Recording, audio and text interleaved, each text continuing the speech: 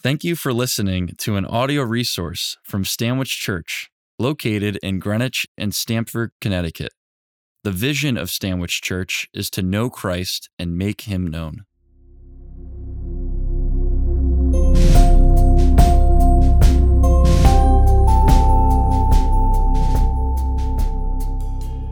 The gospel lesson for today is from Mark chapter 4, verse 35, through chapter 5, verse 2. This can be found on page 998 of your Pew Bible. Following a long day of teaching, Jesus' ministry continues with an evening crossing the Sea of Galilee. Quickly, they are confronted by a violent storm, and the disciples' fear of perishing becomes greater than their faith in Jesus. A reading from Mark chapter 4, beginning with the 35th verse. On that day, when evening had come, he said to them, "Let us go across to the other side." And leaving the crowd, they took him and them in the boat, just as he was. And other boats were with him, and a great windstorm arose, and the waves were breaking into the boat, so that the boat was already filling. And he was in the stern, asleep on the cushion. And they woke him and said to him, "Teacher, do you not care that we are perishing?" And he awoke and rebuked the wind and said to the sea, "Peace, be still." And the wind ceased, and there was a great calm. And he said to them, "Why are you so afraid? Have you still no faith?" And they were filled with great fear and said to one another, "Who then is this, that even the wind and the sea obey him?" They came to the other side of the sea, to the country of the Gerasenes. And when Jesus had stepped out of the boat, immediately there met him out of the tombs a man with an unclean spirit. May God add his blessing to the reading of his holy word. Thanks be to God. It was my first year in the Army, and I was a bright-eyed and bushy-tailed second lieutenant, a butter bar, as they're enduringly called, because of their one gold bar rank. And like most butter bars, admittedly, I knew absolutely nothing about the Army or about soldiering. So one day, I was out in the field for a war exercise with my engineer brigade, and there were about 3,000 of us soldiers on ground, and I remember a few things as a young soldier. First, I remember being impressed by all the soldiers doing their specific job to accomplish the mission. For example, the combat engineers were dug in foxholes on the perimeter, pulling security. The cooks were building field kitchens to feed soldiers that were hungry. The medics were building medical aid stations and setting up to take care of those who were injured. And of course, the officers were gathered together in countless tent villages in meetings, because officers love meetings. And I remember just as quickly as the mission started, everything stopped. And as a young soldier, I was wondering why. We got called into a formation. I remember all 3,000 of us, and we stood there at attention. For about 15 minutes, I stood there straight as a board. And I remember still wondering to myself, what could possibly command the attention of 3,000 people? Well, then he appeared, Lieutenant General Thomas Bostick, in all of his glory, the 2-star commander of the entire Engineer Corps, a man with over 50,000 soldiers under his command. And I remember a few things about witnessing this man. First, about 3 minutes before he arrived, his flag officer scurried out, and he planted his flag in the ground with the number of stars on his chest. That's right, if you're a general officer in the Army, you have a flag officer that carries around your flag, and they plant it in the ground about 5 minutes before you arrive anywhere, so that everybody knows you're a big deal and you're showing up. And I remember watching him walk out in front of the 3,000 all in formation, and it wasn't just him. He was surrounded by all these aides and adjutants. And I had one thought in the back of my mind as a young soldier. That is authority. I think it was the first time I had ever experienced any authority at that level in my life. And I felt an emotion for the first time in uniform. Fear. Because I realized that this imperfect man had complete authority over my life. And some of you have probably had similar experiences where you've been in the presence of greatness, whether it was a politician or a CEO or a military officer or a celebrity. And what I find interesting is when we're in the presence of greatness, we often feel a mixture of two things. Awe, we want to be like that person, and fear. They're kind of scary. And so my question for us this morning is simple. If we're that awestruck by earthly authority, what could it possibly be like for us to be in the presence of infinite authority? I mean, if I was that awestruck by a general whose glory consisted of a few ribbons on his chest and the command of a few thousand people, what would I possibly feel being in the presence of the one that spoke the very universe into existence? The one that says to the sun each morning, rise, and to the moon each evening, come out. Well, I believe that's what our text is going to show us today. We're launching a new sermon series this morning titled The King. And in this series, we're going to be focusing on Jesus, specifically as the King of Kings and Lord of Lords. And this morning in Mark chapter 4, what we're going to see first is that as King, Jesus has all authority, even over nature. So we're going to pick up our text towards the end of our reading today in verse 39. If you want to follow along with me in the Pew Bible in front of you, you can do so. It's on page 998. And this is what it says in verse 39 of Mark chapter 4. And he, Jesus, awoke and rebuked the wind and said to the sea, peace, be still. And the wind ceased, and there was a great calm. And he said to them, why are you so afraid? Have you still no faith? And they were filled with great fear and said to one another, who then is this that even the wind and the sea obey him? I love this question the disciples ask in verse 41. Who then is this that even the wind and the sea obey him?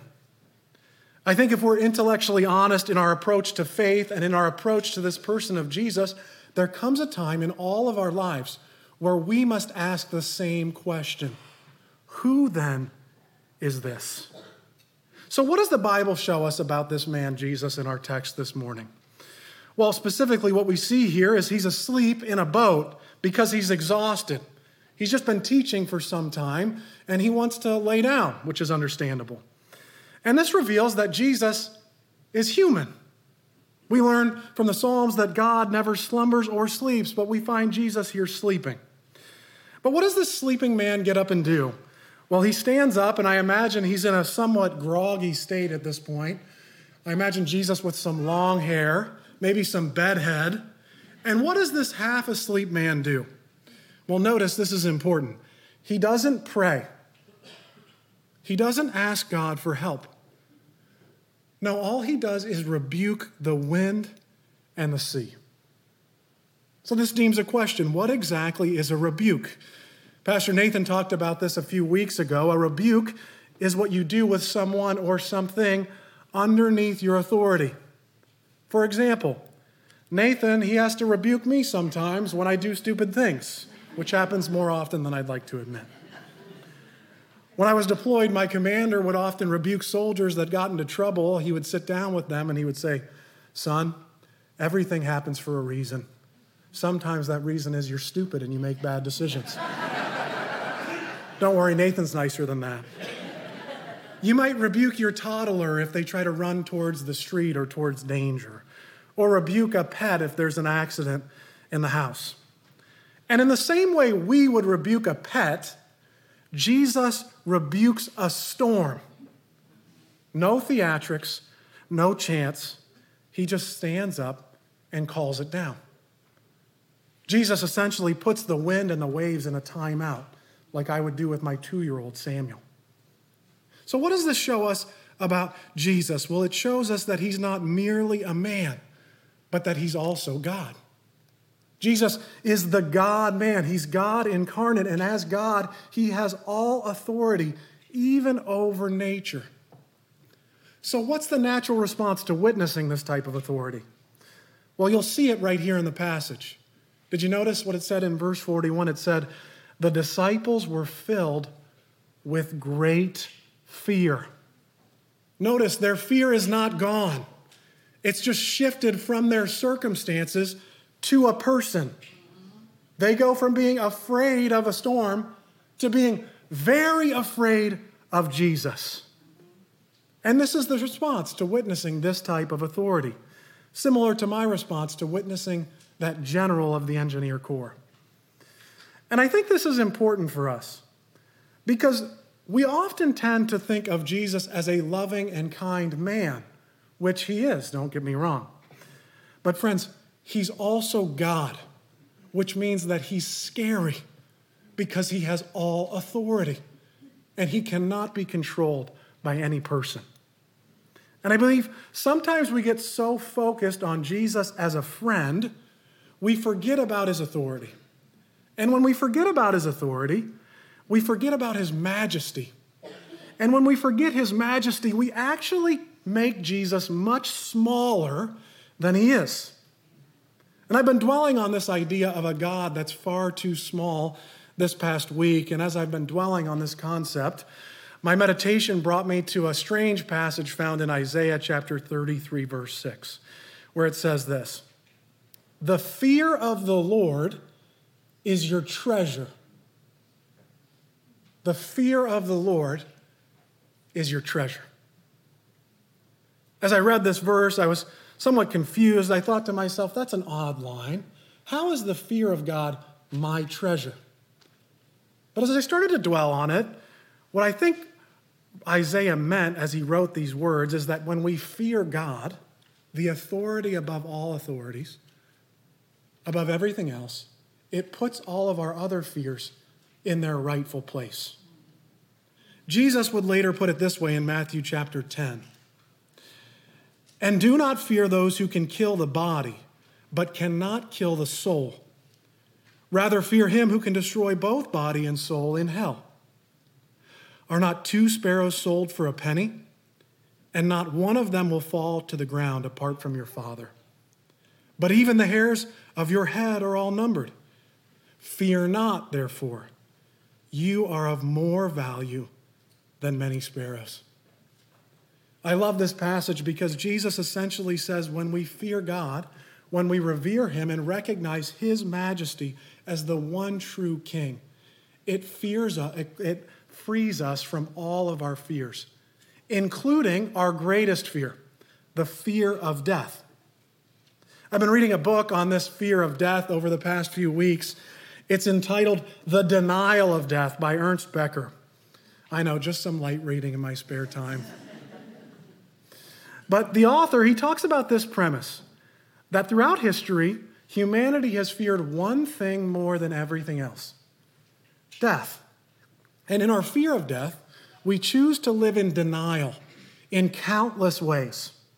He says this, modern man is drinking and drugging himself out of awareness, or he spends his time shopping, which is the same thing. He goes on to say that the only way we can rightly face death is by clinging to a higher power. And I believe what Becker is getting at is that when we fear God, when we recognize him as the majesty above all else, it frees us from our final fear, death. It clearly did for the men in the boat with Jesus that day, as they go from being afraid of death to going on to die specifically for Jesus. So if we recognize Jesus as the authority of all authorities, if he's truly divine, what is the implication for us? What's the practical piece for us in life? Well, it's simple. If Jesus is the authority of all authorities, we're not. Some of us are absolutely exhausted this morning because we're operating as our own king. We're our own authority. And as our own king, we've been trying to orchestrate our own little universe. And this is a great way to get burnt out. So if that's you this morning, I want to just allow you to take a moment to surrender lordship of your life over to Jesus. You see, I think a lot of us have accepted Jesus as Savior, but we haven't accepted him as Lord. So there's a really simple way we can do this. I just want to invite you to open up your hands if you want to surrender lordship of your entire life over to Jesus. And I want to invite you to pray this prayer after me. King Jesus, I surrender my life to you. Please come and be the King. Amen. Praise God. Just a heads up, if that's the first time you prayed that, I can guarantee you it's not the last time you'll need to in life. So, okay, we see that the disciples are afraid. They clearly see Jesus' majesty. But our story doesn't end with the disciples cowering in fear of Jesus. What we actually see is God is doing something much bigger than just revealing his majesty, his glory. So let's read on about that in verse 35. It says this: On that day, when evening had come, he said to them, "Let us go across to the other side." I want to give us some context here. Jesus has just called the 12 disciples. They're brand new in following him. And he started doing his ministry in Galilee, and his ministry is going absolutely gangbusters. If he was an influencer today, he'd be on top. He has a huge crowd of Jews following him. In fact, the crowd is so large that he's gotten into a boat on the Sea of Galilee, and the crowd is gathered on the shore to hear him. We know he was most likely in a natural amphitheater. And eventually, after teaching for some time, he's exhausted. So he turns to the disciples and he says, "Let us go across to the other side." But this is a loaded statement because Jesus, the authority above all authorities, he's doing something intentional here early in his ministry with his disciples. He's leading them out of Galilee, out of Jewish territory, into non-Jewish territory, into the Gentile region. You see, in the first century, on the other side of the Sea of Galilee is what we call the Decapolis. Deca meaning 10, and polis meaning cities. These were 10 Hellenistic or Greek-speaking cities. And what I find interesting about Jesus' request to go to the other side is that no self-respecting Jew in the first century would have ever gone there, ever. In fact, they would have done their best to completely avoid that region. You see, in the first century Jewish worldview, there was not only unclean food and practices, but there were unclean people that you didn't talk to. This would be kind of like me getting up and saying to you, "Okay, church, our next men's retreat is going to be on the Las Vegas Strip." Some of you would be excited about that. Some of you feel a little scandalized. And that's exactly the way the original audience would have felt reading this text. So why is Jesus taking the disciples to Las Vegas? Well, he's doing so to free one man who's severely oppressed and isolated from his community. Matthew chapter 4 reminds us that Jesus went on later to minister to the multitudes in the Decapolis, bringing deliverance and healing to many. So what does this decision reveal about the authority of authorities? Well, it shows us something beautiful, that the authority of all authorities, he actually loves all people. In other words, there's no person or group of people that's truly God-forsaken. As Jesus looks down on the world right now, there's no person that he looks at and doesn't say, "That person belongs to me." And I think this is an important word for us today, because as our nation continues to get more tribal and more divided, there's a tendency within our own hearts, within my own heart, to write off certain people and certain groups of people as beyond God's grace. And I'm here to tell you as your pastor this morning, that is not from God. If you've written off any person or any group of people, that is not God's desire, because he loves all people, and he desires for all people to come to the knowledge of the truth. This is partly why I love being the pastor of evangelism, because I know that evangelism, telling people about Jesus, that mission is not rooted in my own heart or my own authority.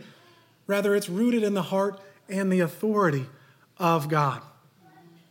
A few months ago, I got the opportunity to witness someone living firsthand into this mission to go to the other side when I went to Guatemala City to visit one of our mission partners, Lemonade International. Lemonade is an organization that runs 5 schools in Guatemala City. And just a few notes about Guatemala City. Everyone is fleeing the city right now because the cartels are so strong. In fact, of the 11 boroughs of Guatemala City, 4 of them have been declared red by the state, which means the cartels run the entire borough. And as everyone's fleeing the city, Lemonade International is rushing in. The gangs are so controlling and so powerful, in fact, if a kid lives on the edge of gang territory and their school is in another gang territory, they can't attend the school because the rival gang will murder them for reciprocity. And so Lemonade has seen a need to educate these children. So I met the pastor of Lemonade International, Pastor William, and I asked him a really simple question. I said, William, how do you decide to launch a new school? And he said, we ask ourselves 4 things. First, is the neighborhood filled with violent crime? Second, do the gangs control everything? Third, is there abject poverty? Are there people starving? And fourth, is there a local leader that's standing up to the gangs? If the answer to all 4 questions is yes, we start a school. I was absolutely floored by this.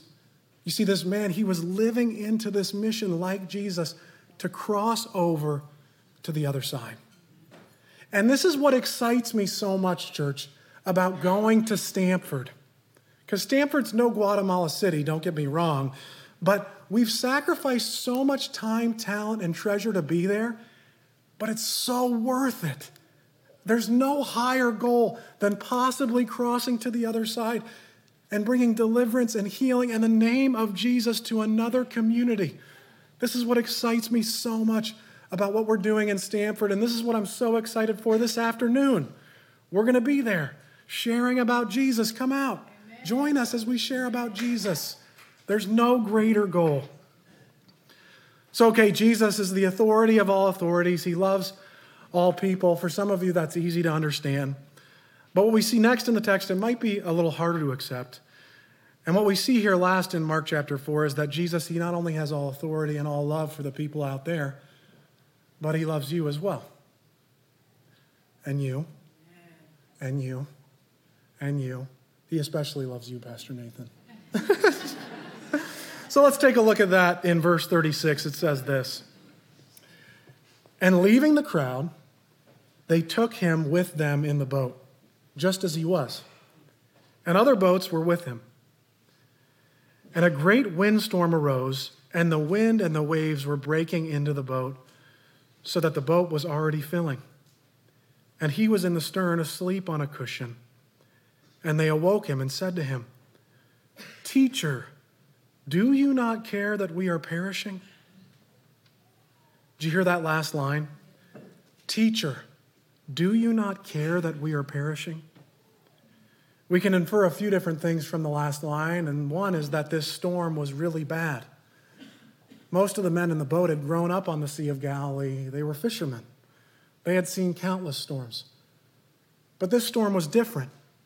And in the midst of it, they're absolutely terrified of death.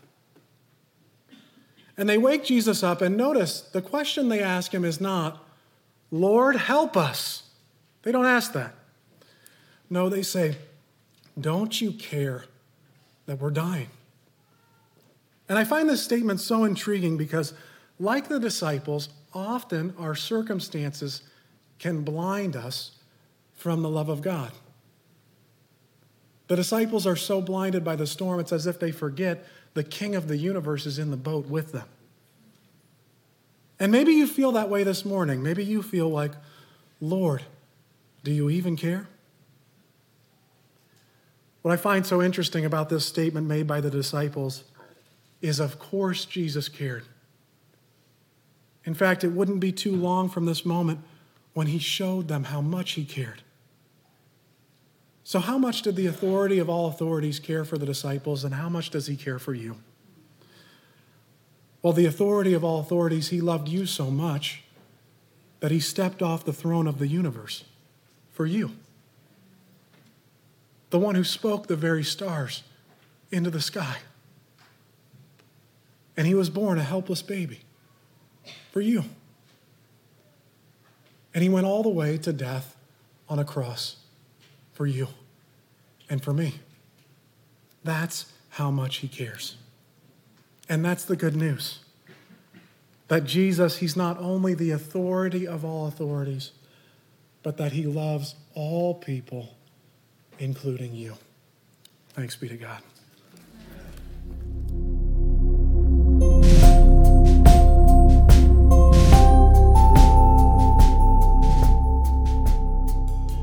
To learn more about the mission and vision of Stanwich Church and how you can get involved, please visit stanwichchurch.org.